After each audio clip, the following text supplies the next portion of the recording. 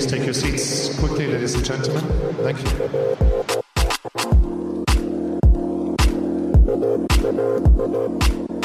I mean, they always have a big mouth. They always talk a lot. So it happened before, it's going to happen again. This week's fan guest is a huge tennis fan from New Rochelle, New York. An engineering recruiter by day, professional astrologer, stand-up comedian, and host of his own tennis-inspired cocktail-making show on YouTube by night. Wow, that's one busy night. That's a lot to do. He recently ruptured a tendon in his forearm that has kept him out of tennis for some time. And if he's looking for some comeback inspiration, he won't have to look much further than today's special guest. Please welcome Lars Mellis. Lars, welcome. Thank you so much for having me. I am so excited. Thanks for joining. We have the queen of comebacks on the show today. Seriously, like the queen of resilience, the queen of inspiration. I'm feeling the positivity through Zoom already right now. It's amazing. Definitely. I know you do stand-up comedy. I wanted to give you one of my favorite tennis jokes, just in case you need it for one of your acts. Please. Okay. What comes before tennis? I have no idea. Nyness. Right? Just in case you need that. It's all yours. I give it to you today. Thank you so much. Yeah, it's in my back pocket. I'm not even Wimbledon with the jokes today, Lars. We're going to keep going. All right. Lars, let's bring out our champion. I'm really excited to chat with her today.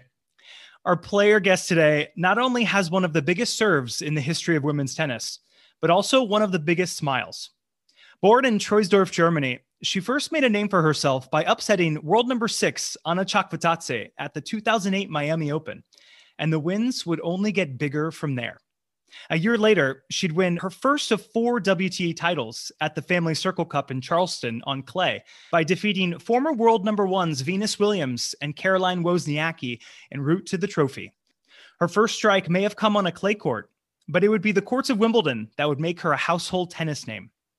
Her appearance in the 2013 Wimbledon final, as well as her streak of 5 consecutive appearances in a Wimbledon quarterfinal or better, helped solidify her name with being one of the best grass court players of her generation.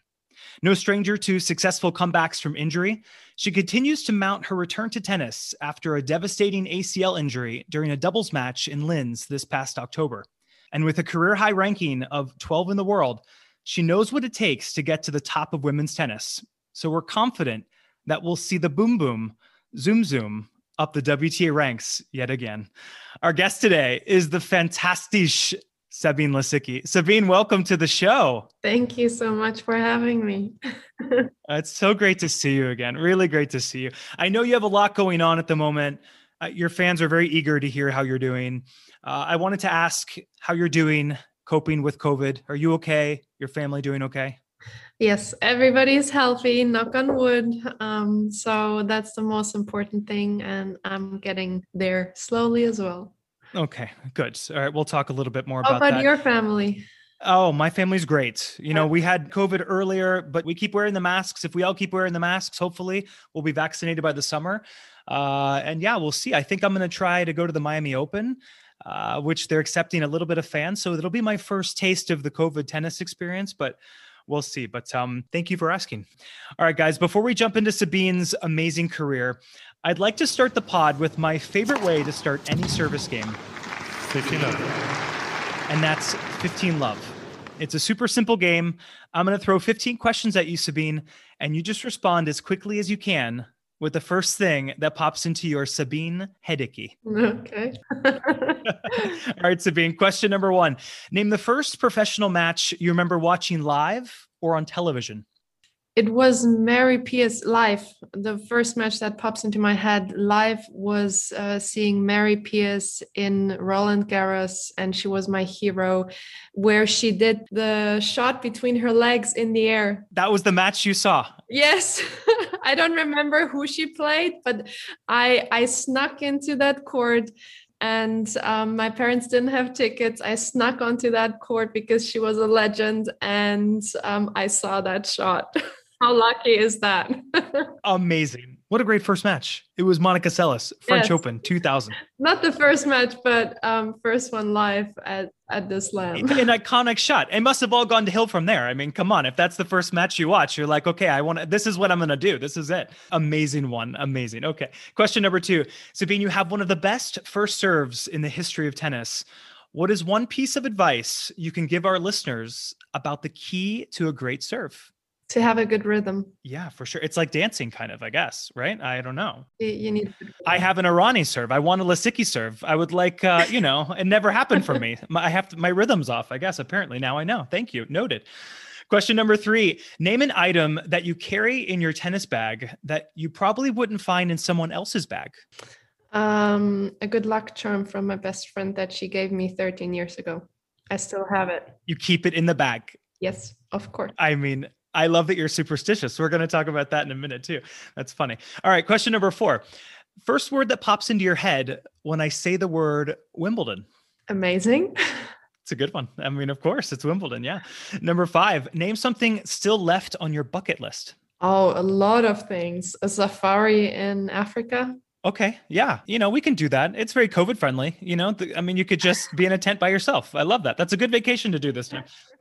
But I don't know how that should be dangerous. A little dangerous. Yeah. All right. We'll wait then. We'll just wait. We'll get vaccinated. Question number 6. What is your morning ritual? Get up, brush my teeth, and drink a big glass of water. Coffee? No coffee. No coffee for me. No coffee. Tea? No caffeine. No. Period. Done. All right. Morning ritual over. Water and brushing. That's good. Water is important. All right. Number 7. If you weren't a pro tennis player, what do you think your job would be? I always wanted to be a teacher or a doctor to help people. Yeah. You're very friendly. I mean, you're like the most friendliest person. Of course. Great teacher. I would love to have you as a teacher. Maybe like 4th grade or something. I don't know. I see this now. All right. Number 8. Someone you'd like to play doubles or mixed with, but haven't yet. Oh, well, there's a classic to play with Roger. Come on. You can't get better than Roger. I mean, we have to hurry up too. I mean, I he's we got to do this. Wimbledon. I mean, come on. That's a gimme right there. All right. Next question. If you had the power to change anything or any rule in pro tennis, what would you pick? I don't know. Right? I don't know. You're pretty happy with it. What do you think of the no lines people in Australia this year? Is that first time? I think that's so interesting, right? I prefer to have lines people there. Not only for the jobs, I felt really sorry for everybody who wasn't able to go and have their job. Also, it's a normal path for them to then become a chair umpire. So I'm not sure if that's a good thing how are we supposed to get good chair umpires if we're not having any linesmen who are getting experience through that? Excellent point. Honestly, we got to think about that. Listen up, everybody. Come on. Next question. Aside from your Wimbledon final, you get one singles or doubles loss from your career to turn into a win instead. Which one do you pick? The mixed at the Olympics in the semifinal. Yeah, that's a good match. We'll talk about that one in a second too. Oh, that's a classic for sure. Number 11, what's an interesting gift or a message from a fan that you've received over the years? Oh my God, so many. I'm so thankful for that. I get so many unbelievable nice messages. I got photo books with messages from fans that I still keep and have all of them, and teddy bears, everything. So yeah. I cannot pick one because there are just way too many, and I'm super thankful for having such amazing fans. How fun to get gifts like that. I mean, just to get thrown teddy bears all the time. That's kind of fun. Oh, that's right? amazing. Teddy bears. You cannot have enough teddy bears. How many t-shirts have you signed with like Sabine Lisicki's face on it that have been made? I'm sure like a lot too. I mean, come on, you're popular. Yeah, so I mean, yeah. A tattoo? No, we haven't been that far yet. I don't know. But, okay. I don't know. Quite a few people asked me to sign on, I don't know, certain body parts. Okay. And I was like, well, okay, are you sure? If anyone has a Sabine Lisicki tattoo out there, if you're listening, please DM me. I want to see this. We can send it to Sabine. I want a picture of this. I think there was actually one. I remember somebody sent me a picture. That's hard to forget. Yes, I don't remember. And it was a nice one, actually. I was surprised. It was really nice. I hope this person is listening. Please, I want to see this. All right. Next question, number 12. Name someone during your time on tour that has made you laugh. So many. I cannot name a single one. Name one. I don't know. I'm just picturing you just laugh. Maybe you and Hingis just laughing over something. We'll just say Martina, right? That's good. I'll just pretend. I picture that in my head. So, we'll go with that one then. Number 13, describe yourself off court in just one word. Loyal. Oh, I like that one. Okay. All right. Maybe we'll investigate that one later too. Question 14, with all the injuries and setbacks, what keeps you motivated, Sabine?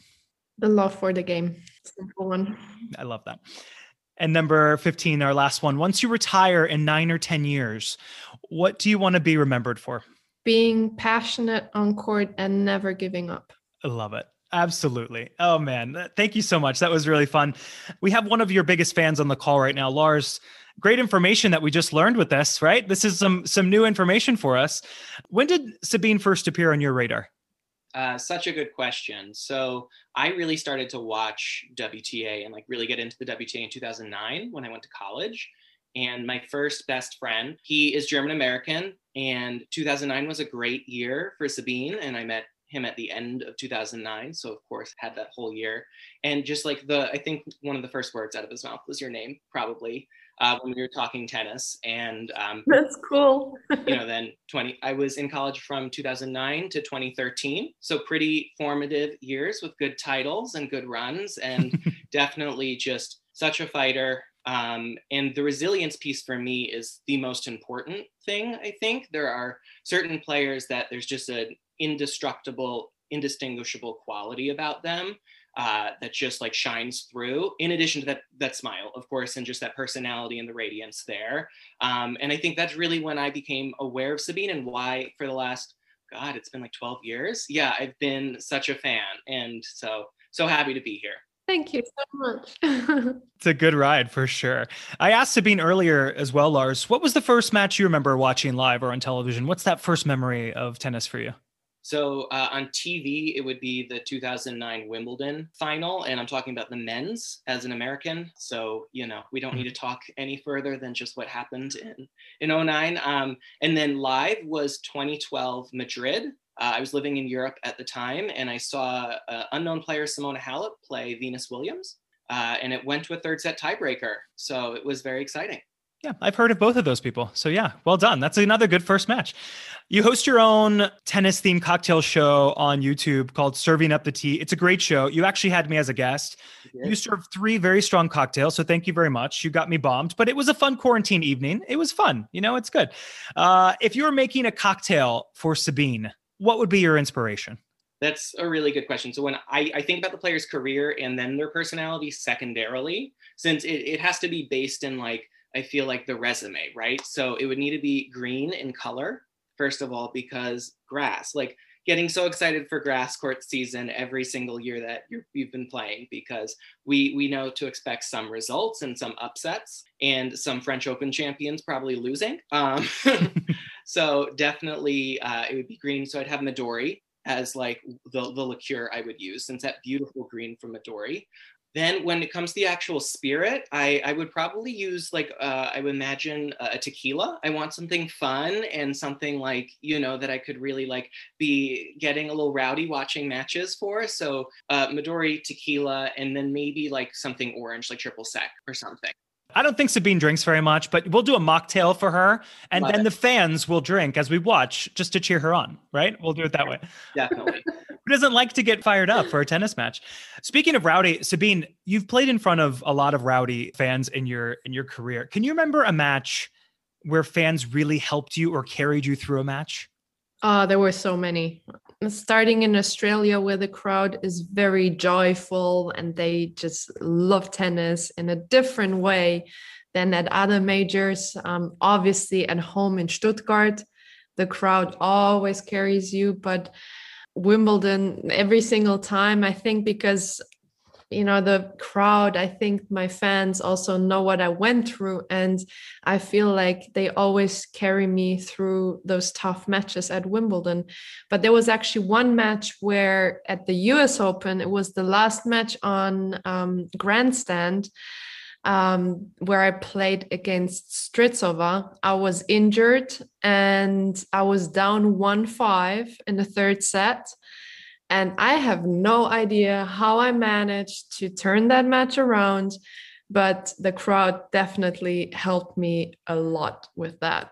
Your reaction after that match was one of the, I mean, there's literally, your reactions are priceless after every time. The gratitude that you have when you win a match is so infectious, but that was a big one for you. That was one of my very favorites as well.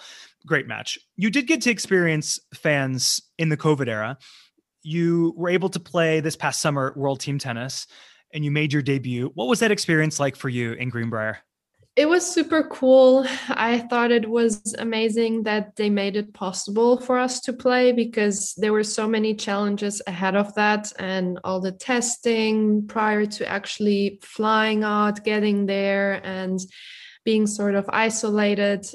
We were very thankful that we were allowed to play, and that was amazing. It was just so much fun. For me personally, it was great too, because I was on my way back and I needed those matches. I started off pretty bad, but then I picked up my game and I actually was finding it. And in the end, I beat Venus. So that was a big confidence booster for me, and which I took over into the European season as well. So that was nice. That was a huge match. I bet it was so nerve-wracking to come through COVID like all of us and say, okay, it was one of the very first tennis events that there was. And after that WTA then in Charleston, you know, you moved on to Greenbrier and it was like, okay, let's just see what happens. You know, it was, everyone was crossing their fingers, but it was the highest rated World Team Tennis season I think they've ever had ratings wise. It did amazing. People were so excited to have tennis back. It was really, really cool. Kim playing on your team, obviously a legend of Kim Clijsters. What was that experience like? Did you take anything away from that experience with her? Of course, it helped me. It always pushes you when you have someone like that on your team. And I always try to learn something, even the smallest parts. I try to learn things, and it definitely helped me because I was panicking after the first 1 or 2 matches that I started off bad because for many reasons, but I was nervous. It was something completely new and you want to do well for your team. And there were a lot of things coming together. So, she and her team and my entire team helped me to calm down a bit and to be able to turn that around and to play well again. Oh, you played amazing in that Venus match. It was so fun to watch. It's so fast paced. Obviously, you have to get used to, it's a completely different format for someone who hasn't played before, and to play with a team atmosphere as well. People relying on you for every point. It's exciting for a fan perspective, but from a player perspective, that's kind of nerve wracking. Well, it's different. It's so fast. It's, the counting and everything, it's just so different. So you have to understand that first. I was nervous already when I signed up. And then, having those back-to-back days were very exciting, but nerve-wracking in the beginning. It was so cool to see you back on TV, especially playing Venus. It was like a great throwback for everybody. It was Sabine versus Venus. This is like amazing. Real quick, we just mentioned courtside. I'm not sure if you remember this very well, Sabine, but we met years ago. I was managing the Waldorf Astoria Hotel in New York. Yeah, New York. In New York. Okay, good. In 2011, a long time ago. You had a great run to the US Open that year, to the 4th round. We ended up chatting a few times. You were staying in the hotel. You were so nice. Your father ended up offering me tickets to your US Open match against Zvonareva in the 4th round. And I was so grateful. I became an instant fan of yours. I just thought it was such a cool thing to do, to give tickets to a fan like that. So I wanted to acknowledge that. Question, are you superstitious? I think you're a little superstitious, right? At times I do get superstitious, but I always try to get rid of those superstitions as soon as possible. So after the tournament finishes, I try to get rid of it because I don't like to rely on things that I cannot control. So everything else that I can control, that's fine. But everything that I can't control, I try to get rid of it as soon as the tournament ends. I need that mentality because I was holding on to something for a very long time. I feel like most tennis players are superstitious. I'm very superstitious. We met in 2011 and I wasn't able to go to your 4th round match because I was working and I was devastated. You ended up losing the match, and I literally thought that if I had been there, you would have won the match. And I held on to that for a very long time. I had tennis guilt for a very long time. It was horrible. But after that, I only let it go because I've seen you play live twice and you've won both matches. So I felt much better after that. So Good. At least I just needed to clear my conscience today a little bit. So now that's good. I can breathe a big sigh of relief. That's good. All right. We're bonded now. All right. Who's ready for a game? Are we ready for a game? I'm ready. I'm ready for a game. All right, let's do this. All right, Lars, maybe you'll get an invite if you win today. So we'll see how this goes. No pressure. Let's test your memoriki with Sabine Lisicki. I'd love to play a game called I 40 Love You. It'll be Lars versus Sabine in a fan versus favorite tennis match trivia showdown, all about Sabine's career and life. Lars, I'm going to ask you 2 questions about Sabine's career. And then Sabine, I'm going to ask you 2 questions that test your memory about your own life and career.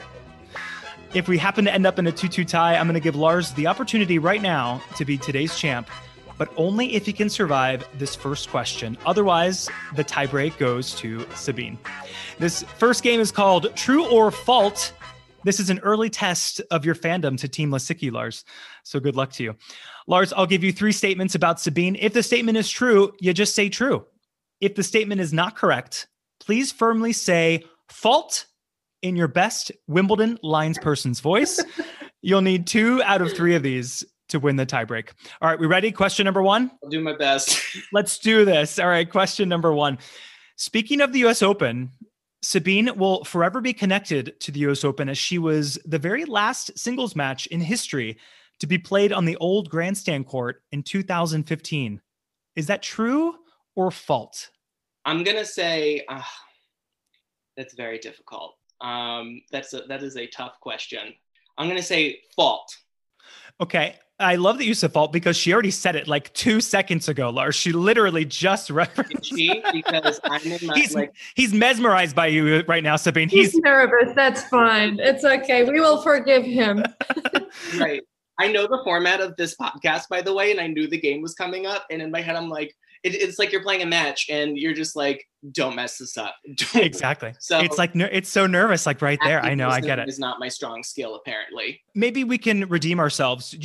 Which 2-time Grand Slam champion and current top 5 did she play in that match? 2-time Grand Slam champion and current top 5. I'm going to say that's Simona Halep, right? It is. Yes. Okay, good. All right. There we go. All right, good. All right. Oh man, I love it.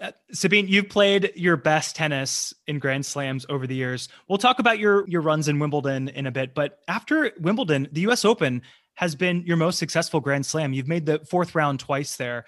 1 was my fault. Again, you would have made the quarters, but obviously, all right, now we've cleared that. So that your next run to the US Open will be a quarterfinal run. Sounds good to me. I'll take that. Where can I sign?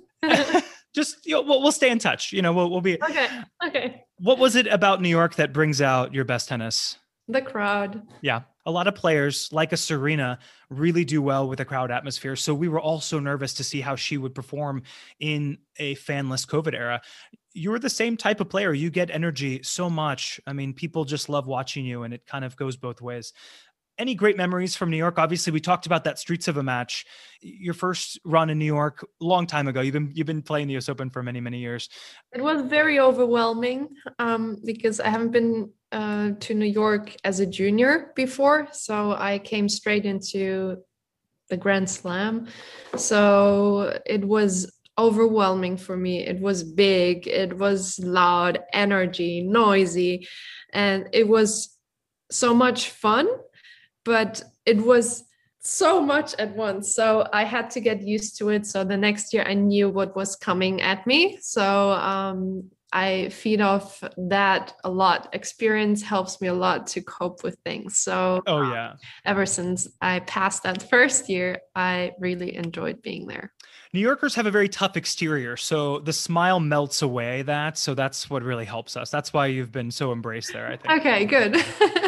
Question number 2 for you, Lars. True or fault? Speaking of making history, at the 2014 Bank of the West Classic in Stanford, Sabine smashed a 7-year record held by Venus Williams when she hit a 131 mile per hour serve in her first round match against former number 1 Jelena Jankovic to break the world record and hold the title of world's fastest serve. Is that true or fault? Wasn't it Anna Ivanovic, or am I crazy? I don't know. I'm just asking true or false. Okay, it's true. It's 131 miles an hour. I like to watch that YouTube clip. So that was correct. I'm correct on that. That part is true. But again, it's fault because it was Anna Ivanovic, not Yelena Yankovic. You're almost too good at this game, Lars. You're too good. Oh my God. Okay. So like, this is my problem. He knows the details, but everything else is exactly. So the answer was I tricked myself out of that. You did. You knew it was almost there. I always have myself to blame. I mean, if we're going to talk world records, that's a pretty boss record to have. I mean, I don't want to eat 100 hot dogs in 60 seconds and have my name in the world record book for that, right? I want the serve record. Sabine, obviously your serve has been a major weapon. Was it a goal of yours to break that speed record? Was it always? It was. Yes, always. Because right? You have the speed. So it's like, I can do it. Let me just do it. Since I was a junior, I always had tests done where they would measure the speed, and my speed was always way above average of all the other girls at that same age. And I knew it was one of my weapons, and I always wanted to beat the world record. And I actually did that in 2009 already. Mm-hmm. But in Bali, it used to be the small year-end championships for, not the Singapore one, but the other one. And it wasn't official because it was not the official machine.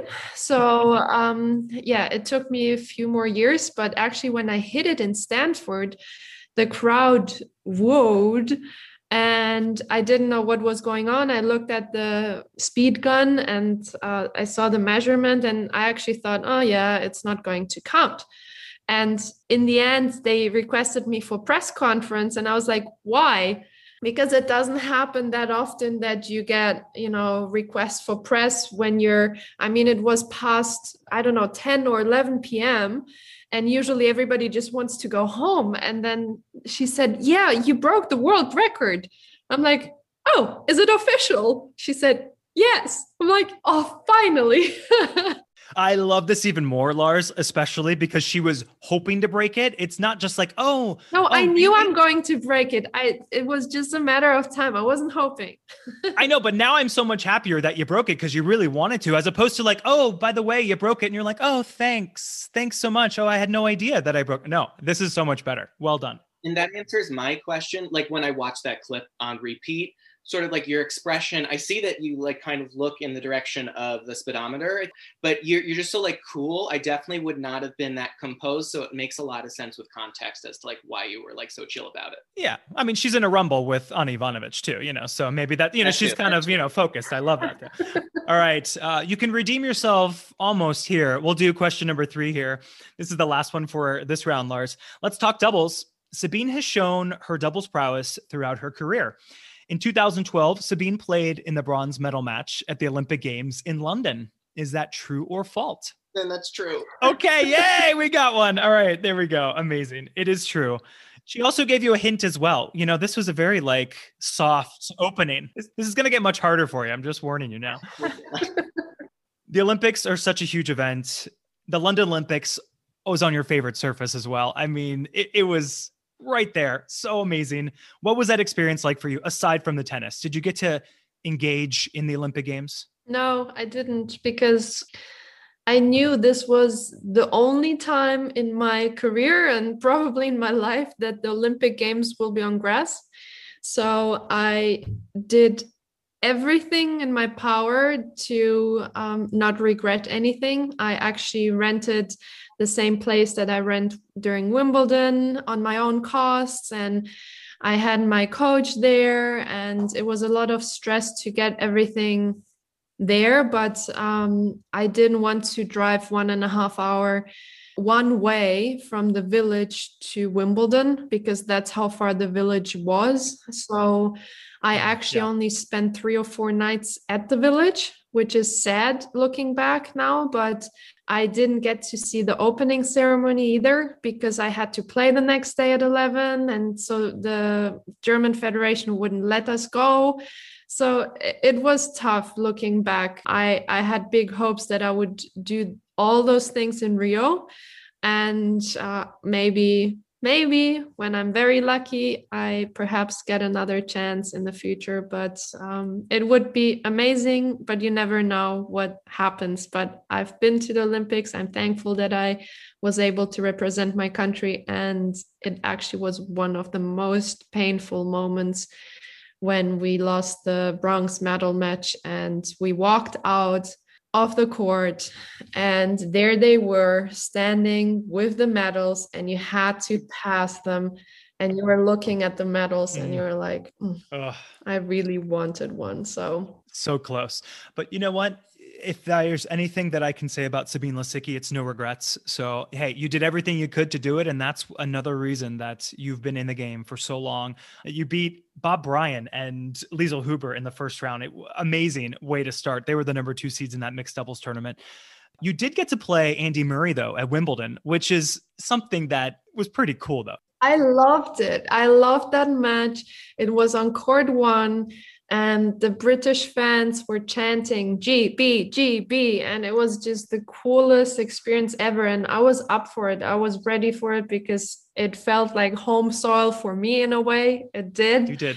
Even if I'm not British, but it did feel like that being home. And I enjoyed every single moment of that match. And we actually, I think I fended off match points on my serve in the second set to force a third set match tiebreak, and we ended up losing, I think, 7-10.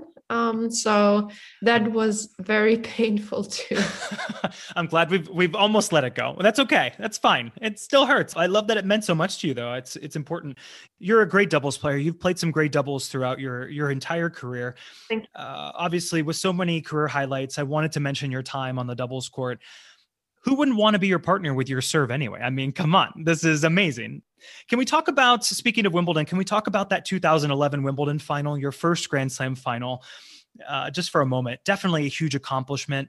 You played with the amazing Sam Stosur. When we talk about great serves in women's tennis in the past decade, you think, I mean, the Serena serve. We're talking Pliskova. We're talking Lisicki. We're talking Stosur. So, I mean, that's a formidable team. Absolutely. How did that partnership happen with Sam? I was hoping you would ask that question because actually it was very, very funny because in Stuttgart, I wanted to play. So I was coming back from another injury and I wanted to play doubles so badly in Stuttgart at home. So the tournament director actually helped me and somehow I ended up playing with Sam. So that's how we started and we ended up winning the tournament. Mm-hmm. So what a start is that? And then I actually asked her right after we won that match, Sam, do you want to play doubles at Wimbledon? And she was actually set with someone already. Yes, she was set. And she said, oh my gosh, I wish I knew earlier. I would have said yes, but I can't. I'm set already. I'm so sorry. And then her partner canceled on her last minute. It was I don't know if it was the same day that the entry deadline was closing. And we somehow managed to sign in together. And there we were. I've got a wild card into main draw singles. And we got into the doubles. I just came off winning Birmingham and I ended up playing the doubles final, which was unbelievable. It was just, and the thing that I remember the most actually from that year, besides playing the final there, was I lost my semi-final match to Maria Sharapova, and I had to play doubles the same day. So after that match, I was playing doubles and we were playing on court 3. And so that's the one that's close to center court where we come out. We ended up winning that doubles match. It was packed, like there was not a single seat open. And as we were coming off, the fans actually built a sort of tunnel all the way to center court where we go inside into our locker rooms. It was one of the most amazing moments that I had with fans because, you know, there were, I don't know, we had, I think 10 security people, maybe 12 to keep a way open. And I kept signing. I was walking there, I think for half an hour. And that's usually a way of 2 minutes. My cheeks are hurting right now. I'm smiling. I'm doing a Lisicki right now, everyone, because I'm just like, I'm smiling so hard listening to that story. What an amazing story. I love fan culture in general. Players are typically insane, and fans are even more insane. So I love this like kind of partnership that we've formed over the years. But what a great story. Before we move on from doubles, I really wanted to highlight your biggest doubles title, the Miami Open title. Amazing title. You played with Saving 7 match points. Exactly. You played with legend. Not even on top of that, I have something even better. You played with the legend Martina Hingis. You actually had the flu that week, if I remember. You had to withdraw from singles. You weren't feeling well. You ended up staying in the doubles. Exactly. You ended up staying. And then what a week, you ended up winning the biggest doubles title of your career. I think at the time she was probably coaching you as well. I think you had a partnership with Martina. Maybe I don't know exactly the time period there, but really exciting to kind of win that title. I actually got her out of retirement, and that was the fun part. So in Indian Wells, I asked her, do you maybe want to play doubles? Because I sort of wanted a match before my singles match. And she was thinking, and she said, okay, let's ask for a wild card. So we requested one, we got one, we played. We lost to Ash Barty and Casey Delacqua in the first round in the match tiebreaker. So see, she didn't play for 7 years. Our first match together, and we fit so well. So we played in Miami again. So we requested a wild card and we got it again, and we started winning. And I was sick. I was really sick. I couldn't play my singles. And we were very lucky that I didn't have to play for 2 days. So I was just sleeping. And I said to Martina, look, I'm so exhausted, but I'll step on the court. I'll give it everything I have. So I did, and we won that match. And from then on, I started feeling better and better by each day. And it was unbelievable. I don't know. I think it was a quarterfinal where we saved 7 match points. 7, We had no idea how we won that match. Especially there was one sitter where they had match point and they missed it.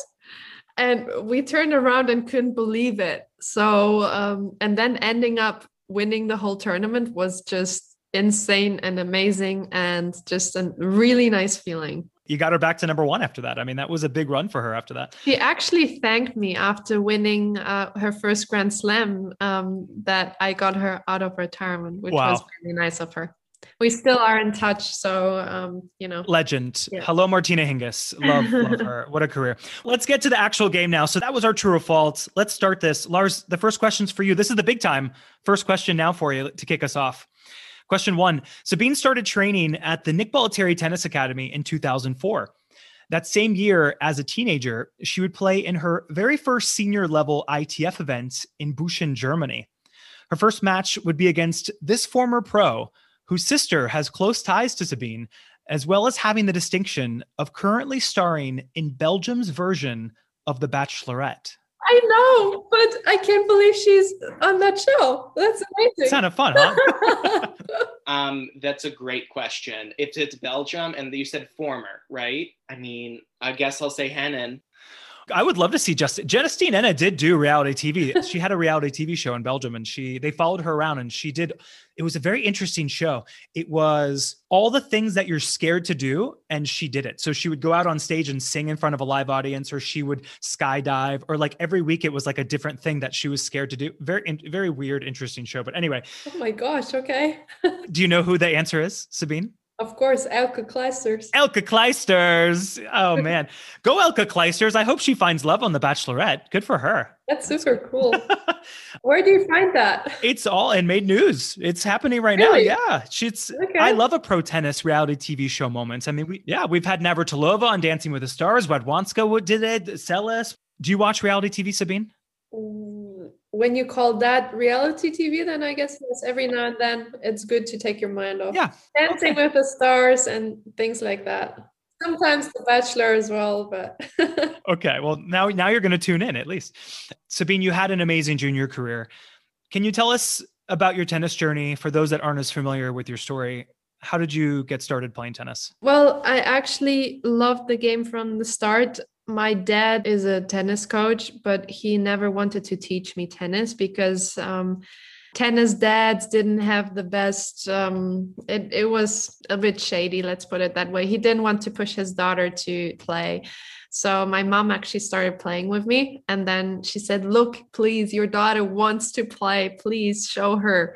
And so he started with me when I was 7, twice half an hour a week. So that's like nothing. And yeah, I ended up playing pretty good and was winning tournaments. And so my parents always took me to more tournaments and higher level tournaments. And I was number 1 in Germany. Then I was number 4 in Europe, where Nicole Vaidisova was ahead of me, Timea Baczynski, and actually Vika Azarenka was there too. So it was the 4 of us already then, it was under 14s. So amazing. And then I actually did not play much under 18s because my parents had to make the tough choice to let me play on the ITF Women's Tour because you would get money there. You've said in interviews that financially it was very tough. Your family had to sacrifice a lot for your career early on. Moving to Bradenton, obviously, that's a serious tennis town. Nick Bollettieri, that's a place where only people that really want to focus on tennis and be a pro, at least try to be a pro, is really going to happen. So at least the question's answered that, yes, this is something that you really wanted to do. But what was it like traveling around early on, picking and choosing? And obviously the financial burden of the ITF Tour is so horrible. We hear all these stories, even during the COVID era.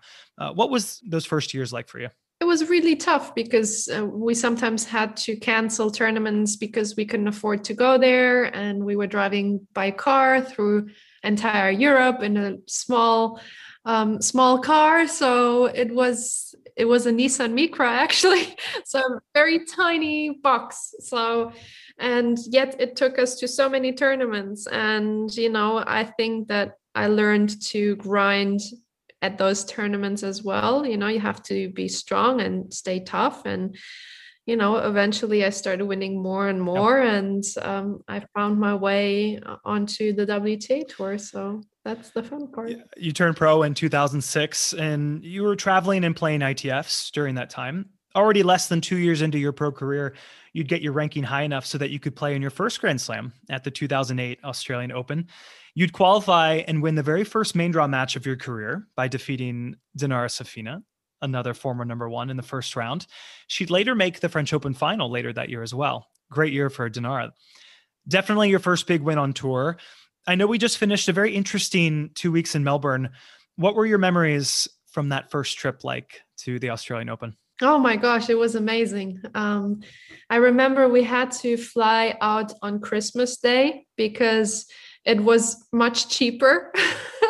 So that's when we had to fly. It was heartbreaking because, it was, my mom was at home and we were going to Australia, but it was so exciting. I think that was the last time you had to worry about those flights though, at least so that was good at least. So well done making that happen. But so we actually had friends there. So we got to Sydney, we stayed with our friends and we didn't have any bags. So our bags got lost and they came 3 days later. So that was my first experience. So I went to New Zealand. I thought oh my God, it's so hot. I don't know how I'm supposed to survive on the tennis court in this heat.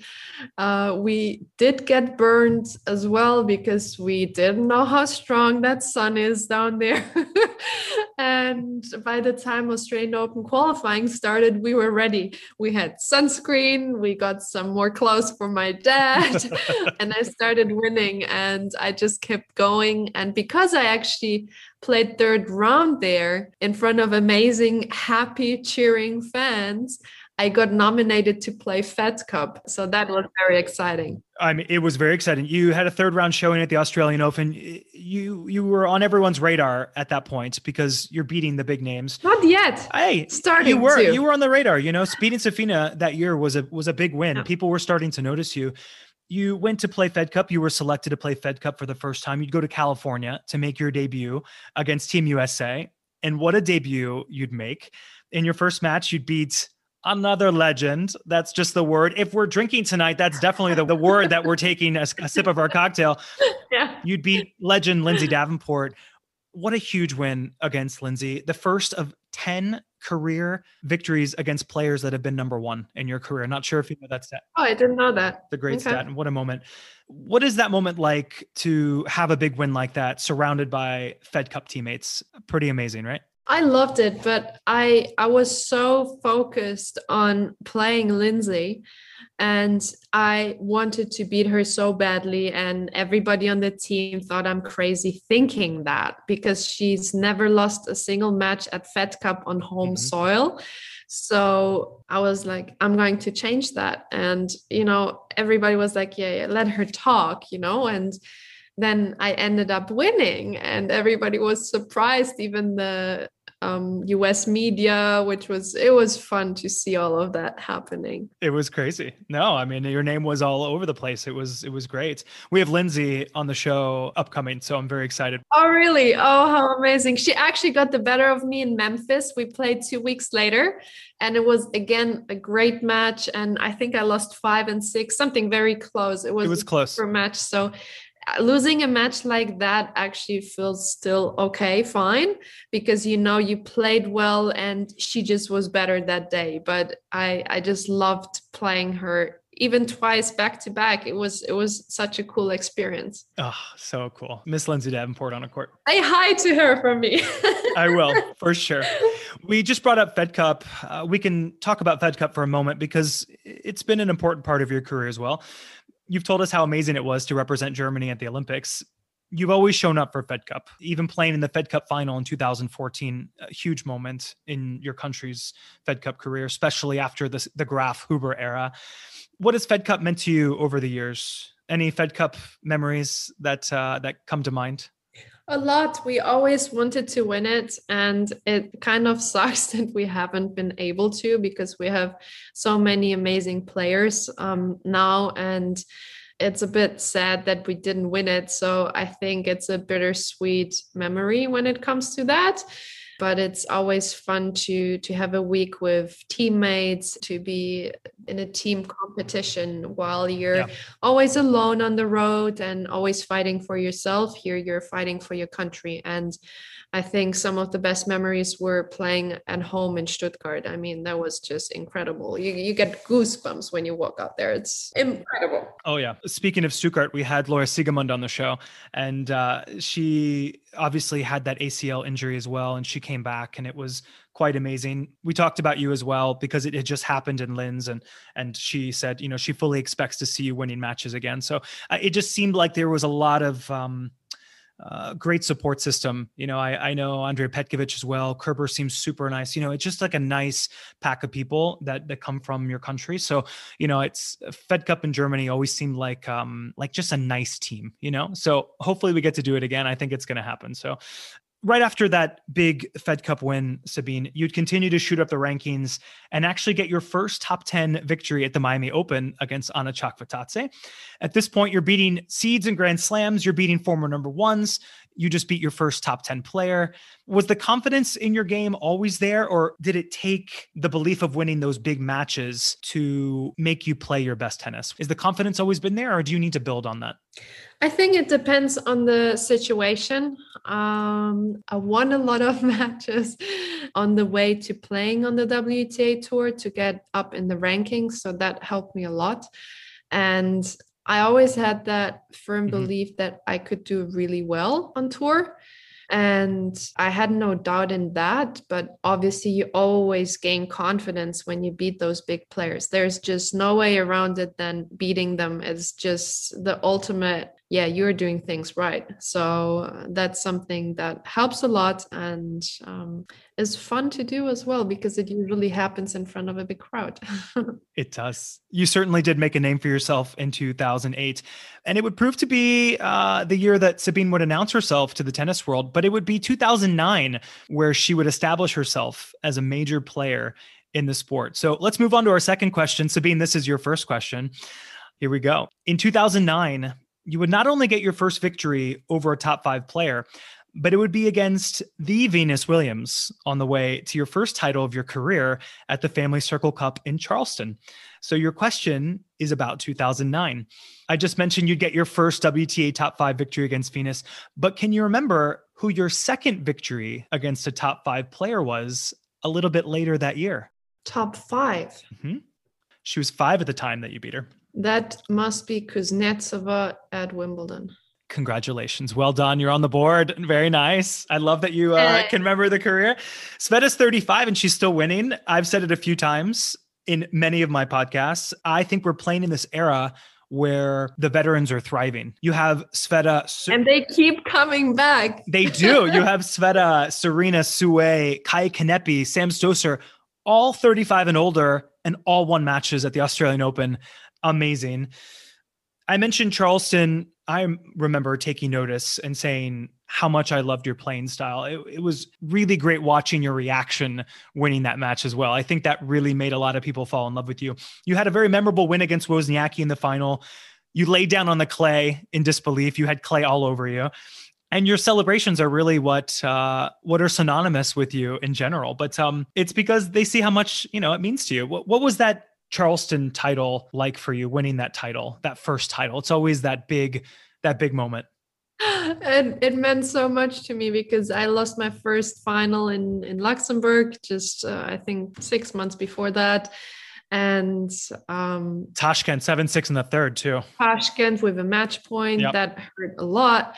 And I actually had a bet with my parents if I would win. We actually made that bet before the match against Venus. And I just had my driver's license done.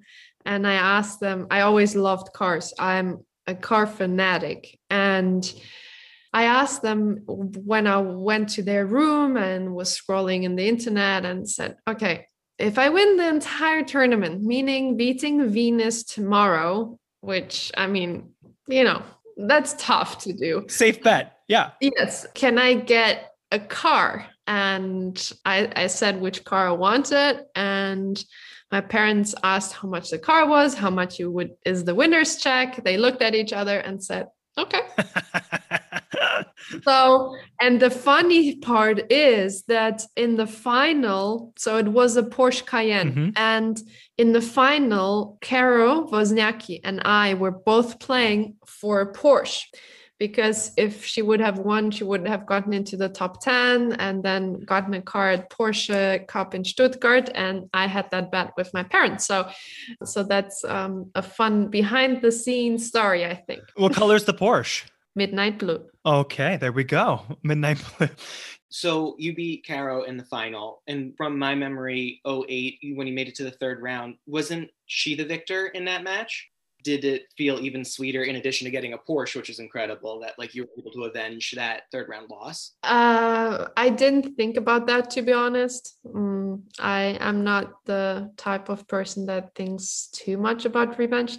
I just want to go out and win. It's more about winning the match. So that was the motivation behind that. Yeah, honestly. And for us, I mean, I play recreationally. Once you lose to somebody, it's not about, you learn from it too. You're just like, what did I do? Could I win this match? Like, what could I possibly do to win the match? But you did. And it was on clay. So there we go. Oh man, amazing. You back up Charleston with titles in your career in Birmingham, Texas, and Hong Kong. Looking back on those 4 tournaments, they're all so different, all very special events at different parts in your career. Was there maybe one of them that was maybe a little extra special? Obviously, we just talked about Charleston. We won a Porsche. So that's kind of a stupid question at this point. I mean, you're winning a Porsche, but was there any... Winning, I bought it, right? I bought my first car on my own, but... of course, you earned it. And I'm proud of it. I still have it and it's still my baby. But yes, Birmingham was a special one. I mean, all of them are special, but because I won Birmingham, that's the reason why I got a wild card into Wimbledon and I ended up playing semifinal there. So that's why I was playing with so much pressure on my back at Birmingham, because I knew I had to do well in order to get that wild card. So, being able to win the quarterfinal, semifinal, and final when all you see and hope for is a wild card for Wimbledon, that's some pressure. So I'm quite proud of that. And thankful too for Wimbledon to give me that wild card, because it's not a given that when you're German to get a wild card in England. Love it. Well, it was well deserved, of course, right? You've had some memorable matches through the years. Your match against Serena at Wimbledon, we'll talk about in a moment, but there was a poll that I read, I think it was last year, and they were talking about some of your very best matches outside of Wimbledon. Okay. And there's one that I remember very well because it's my very favorite Sabine Lisicki match as well. Well, before I tell you, I'd like to know what your favorite Sabine moment is outside of Wimbledon. There's so many matches that probably stick out in your head. Was there one that maybe there was like a big comeback? You talked about the streets of a match. It could be that one, just one that you come back and it was just like you gave you everything, or just something very special that maybe fans don't really know, that it was something going on maybe. Besides that streets of a match, there are probably, there are a couple. I would say 3. I have to name 3. So one is great, beating Jelena Jankovic in Stuttgart, because I've always lost to her. I was tired of losing to her, and playing her at home in the second round to get into the quarterfinal, beating her meant a lot. So that's one. The second one is beating Flavia Pennetta in Indian Wells, because it was the year where I won my very first match at Indian Wells in the main draw. Finally, after so many tries, finally I won the match, and then I ended up playing the semifinal, and the one against Flavia Pennetta was a grind. We partly didn't play well, but it was a grind. So I was really proud of that. And then actually a match that I ended up losing was playing Serena in Miami. So it was a very close one, but I thought it was very high level. And there were just very, very small things that changed the outcome of the match. I love matchups in tennis too. Lars, I don't know if you feel the same way, but it really is just your game always matched up very well with Serena. It was just something that was just very interesting. I find with tennis players that some can have a very lopsided head-to-head and then beat others. It's just a very interesting kind of game. Same on the recreational level too.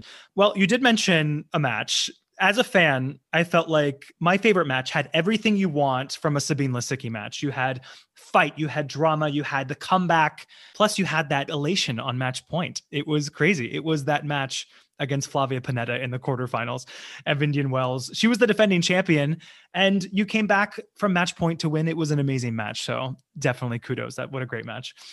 Speaking of amazing, it's time to talk about Wimbledon though.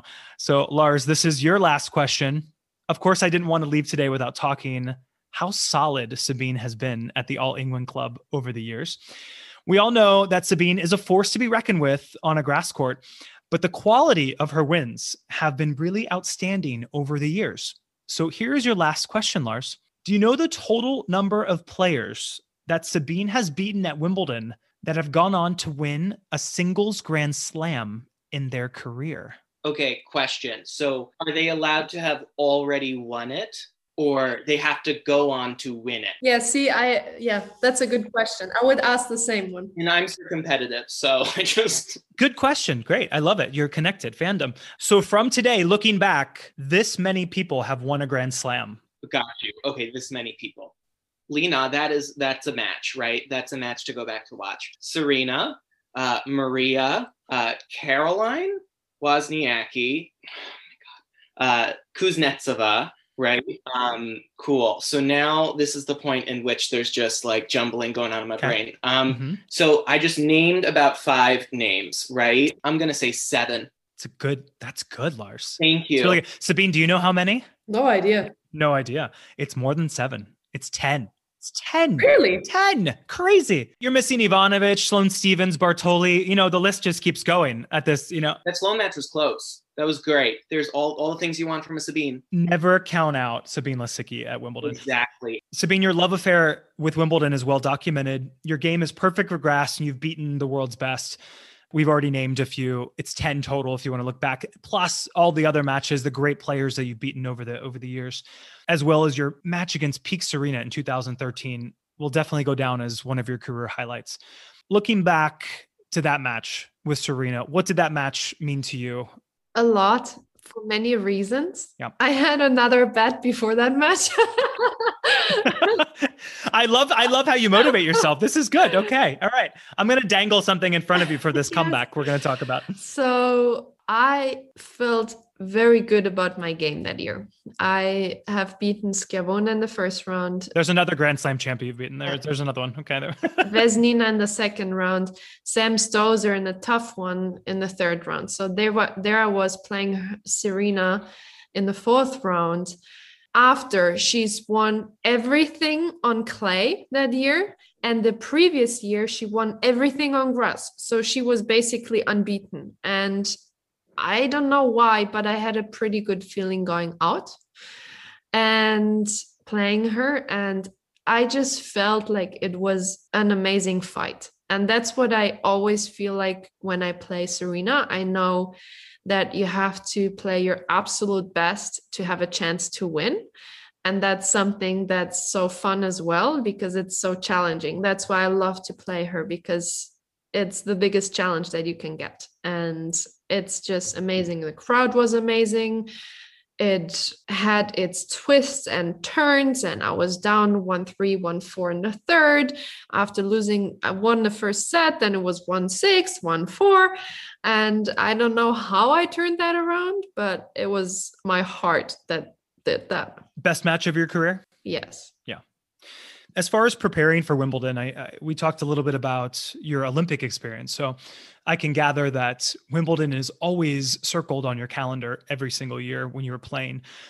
Do you prepare differently? Do you practice on grass in the off season? Is there certain things that you do to fine tune your grass game? Absolutely nothing. It just feels natural. It comes natural. So I used to hate grass. The first year, I lost every single match on grass. I didn't know how to cope with it. And I was too stressed about it. And from the second year on, I just loved it. Yeah. Having both you and Marianne making the final was really great, because both of you played so well on grass over the years and worked so hard to get to that level. So it was really nice to see that matchup, that one of you would win the title. What an experience to be able to say you played in a Wimbledon final. We had Zina Garrison on the show, and she spoke about how that 1990 Wimbledon final for her against Navratilova is still fresh in her memory, and she has dreams of it and she still thinks of it. But she wishes she could replay the match. If you had the chance to change anything on that day against Bartoli, is there anything you'd change? The 2 days before, I slept 4 hours in total before that final. I wish I had slept 2 normal nights, because then I probably would have had more energy, because I was lacking energy. So I did everything I could, but I had no energy in my tank. So yeah. Wrapping up Wimbledon chat, is there one memory that sticks out to you other than those 2 matches? Is there something that's really just, I mean, you mentioned this amazing line, that fan experience in 2011. What an amazing, but every year you go back, I mean, probably greeted with such love at Wimbledon. Is there any other memory that sticks out? Because we just love Sabine and Wimbledon memories. It's our favorite. Yes, there is one. Actually, I told you that I lost all the matches on grass the first year. The second year, actually, in the first 2 tournaments, the same thing. I lost the first round.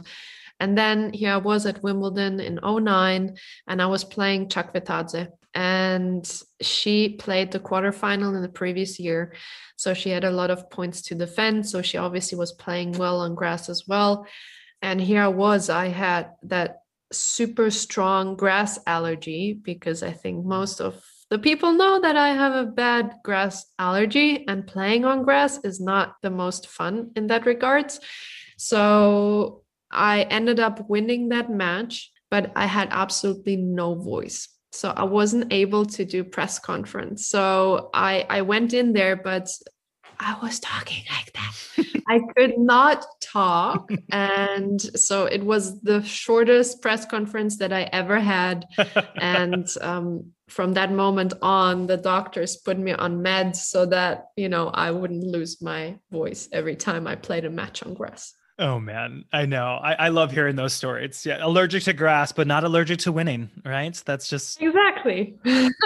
Some of the best players of all time can't say they played in a Wimbledon final. So your moment is a dream of millions of tennis players. So kudos to you. Amazing. Thank you. We are all cheering for you that day.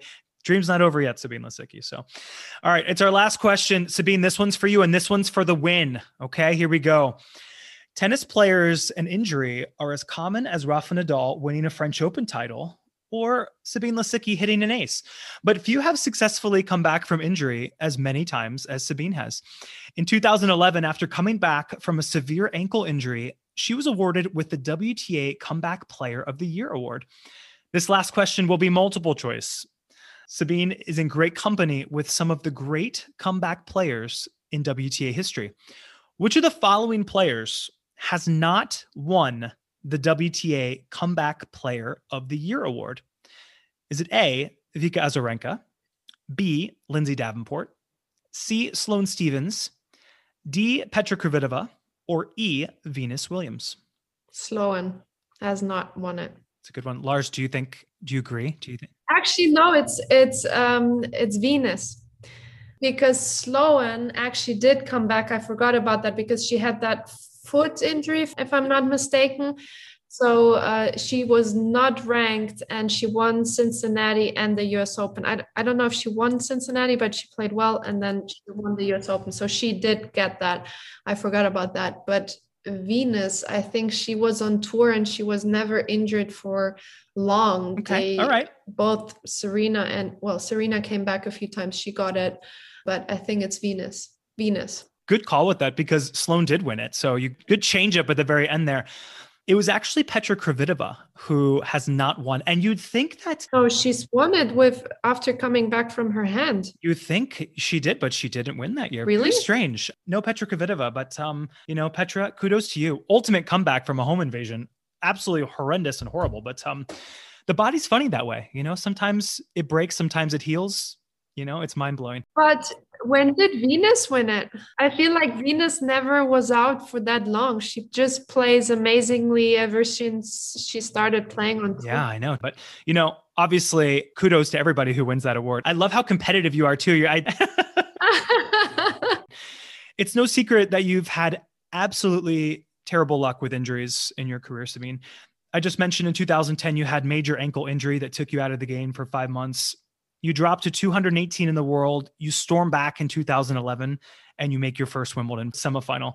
You'd end up winning WTA Comeback Player of the Year. When many players have retired, you've stayed resilient. What advice do you have for tennis fans like Lars, who's also just coming back from an injury, that don't allow them to play tennis anymore? What strength can you give people listening? Well, I think if there's love for the game, you just shouldn't give up, and you just need one reason for it to work and not the million reasons that it might not work out. So that's something I stick with. And if you love the game, if you love playing, competing, it doesn't matter on which level, even in life, not only tennis, you pick yourself up. It doesn't matter how heartbreaking it is and how heartbroken you are. You pick your pieces up and you get yourself together and you go back with head held high onto the court or into the office or whatever it is. I agree with you, Sabine. It's so inspiring. The struggles you've had to go through are really so inspiring. People don't know the half of what you've had to go through in your career. True. You've had knee, shoulder, you've had a debilitating case of mono, and just recently in Lin's, a torn ACL. I bring this up because through all the smiles that you have, eventually you're human. You just have to say, why does this keep happening to me? What is it about my game that just brings out, or my body that just brings this out? I know your fans are anxious to hear how you're doing. Can you give the listeners an update where you are with surgery and rehab at this moment? Yeah, so that was a terrible accident I had in Linz, and it wasn't just my ACL, but several other things. So a lot of people were saying, why are you not back up on your feet yet? Why are you not walking without crutches? But because it was not just the ACL. So there were a few more things that needed to be fixed. And I was on crutches for 2 months. And I was the happiest to be able to walk again without them. And actually something as simple as taking a shower while standing was such a big relief. So, and it still is frightening in a way because you just don't want to slip and you want to stay secure. You want to keep building back up, but it's not easy. It's a lot of ups and downs because of that knee injury. It's swollen for no reason sometimes, or swollen because I walk for half an hour too much. And, so you have to be very careful. You have to work very, very hard. I work out once or twice a day. And so I'm working on everything, but it is tough. No joke. Gosh, man, you're inspiring. You really are. I'm looking at you and I'm thinking, I don't know if it was me, I don't know, it really is. You give people so much strength. I love that you're back in the gym. We've seen on your Instagram that you're back in the gym. For those who don't know as well, check out Sabine's YouTube channel. You really saved me this summer with your workouts. They were really glad to hear. It was helpful for the moment. I highly recommend you all logging on and checking out her catalog of workouts. Really well done with those. Those are really great. Thank you so much. I was trying to give something back during Corona and trying to motivate people that, even at home, you can work out and it's quite simple and you can still give yourself a good workout. So I hope people enjoy it. I'm sure you're taking one step at a time, but of course I have to ask, is the goal right now to come back and play WTA tennis, or are we just feeling things out right now? Of course it is. Okay. Otherwise, I wouldn't work out twice a day. So I don't know where the journey will take me. It's going to be a very long road, and I don't know what's in there for me, but I'm certainly have so much love for the game and passion that I want to give it another go. It comes through. A lot of people wrote to me and they said, I just can't believe how positive she stays through it all. And after listening to you today, if you have the desire, it's going to happen. And someone like Sabine Lisicki, if it's going to happen, it's going to happen for you. So I can't thank you enough. You ended up tied today. So it came down to the tiebreak. Sabine Lisicki, congratulations. You're the winner of our game today of fan versus favorite. So bragging rights to the pros this week. So well done. We're going to wrap up today with a question from one of Sabine's biggest fans, and that's Lars. So Lars, you have the final question today. Thank you so much. Yeah, I just first off want to preface my question by really wholeheartedly expressing how much you mean to me and so many other weekend warriors out there who get injured. It's my first injury and I ruptured the entire ECR brevis tendon. I couldn't extend my arm. It was crazy. And oh my God, there's some really dark moments, but you're just such a shining light for so many people that you don't even know how you affect us. And it's like, if you can do it and then you can do it again and you can go out there, wave that German flag, please, right now. So I don't mean to get emotional, but I just really want to heartfeltly thank you so much. I just need you to know that. And oh, nice. Thank you so much for saying it. It means a lot. My game is based around a first serve too, and so that'll come later. But nice. yeah, I think, for me, my final question is less so about legacy and more so about in moving forward and sort of the hustle and the grind. What do you think really is that intrinsic, what makes up that intrinsic spark that you have? If you could sort of explain it to me, because I see such inspiration and you are an anchor for me, but if you could just use your own words, it would be so helpful. Well, I think a lot of that is how my parents raised me.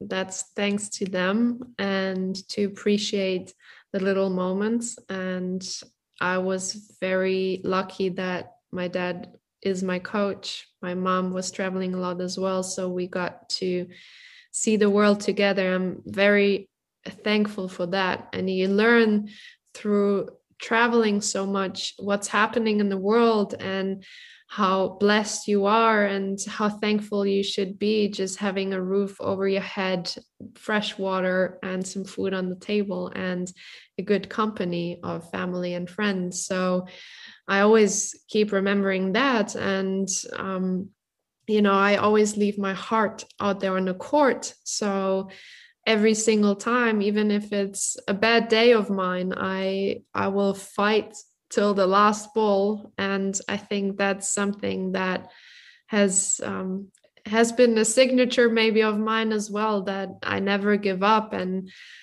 fall down 8 times, get back up a 9th time. And that's what's happening now again. And I'm ready for that journey. It's a roller coaster. So you have to learn to dance in the rain. I love it. What a great way to end today. Amazing. Thank you, guys. What a fun hour. I think we've all been inspired by you today, Sabine.